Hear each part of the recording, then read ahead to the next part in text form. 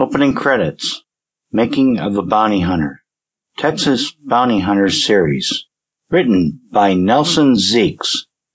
Narrated by Kevin Eggins. Revenge of the Lone Rancher. Lance Horn walked through the old wooden front door and stared across his vast property. His horses galloped valiantly along the grassy paddock. Hackberry Ranch had been in the family for generations, beginning with his grandfather, and now it belonged to Lance. He made himself a simple life in Tennessee. Along with his ranch, Lance lived the typical life for a man in the 1820s. He had his own business and was courting the daughter of the town's blacksmith, Amanda. She was a beautiful, delicate girl, just 14 years old, 2 years younger than Lance. Her skin was fair and her blonde locks fell in a gentle cascade down her back. She mostly wore white lace dresses that accentuated her soft features. Amanda was a stunning woman, one that any man would have been happy to be with. Lance had asked for her hand a year earlier, and the time was fast approaching for the couple to finally be wed. The betrothed was in no rush, though. Despite her father's pushing, they were happy to take their time. The laws of the land demanded that they be wed no later than 2 years after their commitment, and that date was quickly approaching. That being said, Lance was happy with where his life was at this point in time, with the stunning bride-to-be and his own business.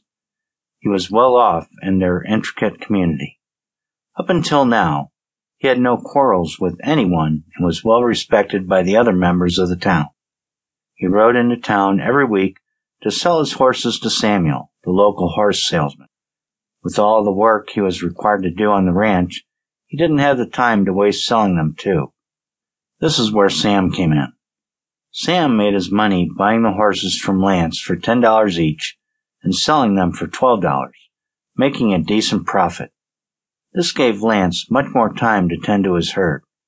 Everyone on this side of the country line knew that out of all of the horses in the West, his were the best. Each horse was trained and could travel faster than any other horse on the market, making them that much more desirable. Up until this point, Lance had no issue with theft. Except for those closest to him, no one knew where his ranch was situated. It had been a well-kept secret for decades.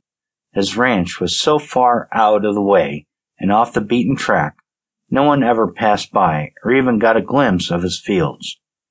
This secrecy had kept his herd safe.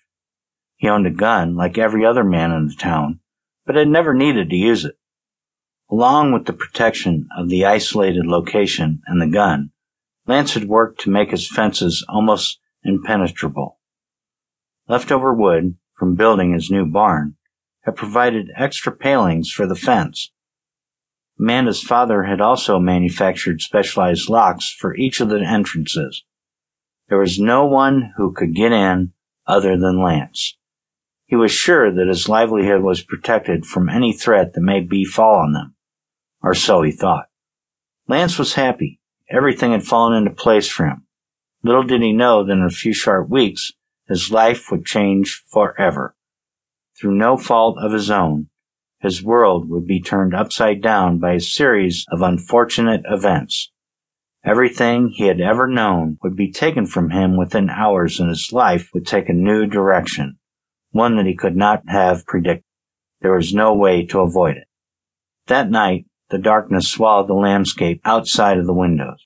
Nothing was visible from the comfort of indoors. The cold wind blew as Lance herded his horses into the security of the sturdy barn. He held his arms closely to his sides, shivering as he quickly paced back to the front door of his home. He slid the lock across, bolting it shut from the inside. His boots slipped off his tired feet with ease, collapsing in a leathery heap on the floor. A cloud of dust emerged as the high boots hit the floor with a dull thud. Lance made his way to his old wooden armchair and poured a generous glass of whiskey. As he gulped down the sweet amber beverage, his ears perked up at the sound of someone outside. It was much too late for Amanda to be ambling up to the ranch, that was for sure. So who could it possibly be?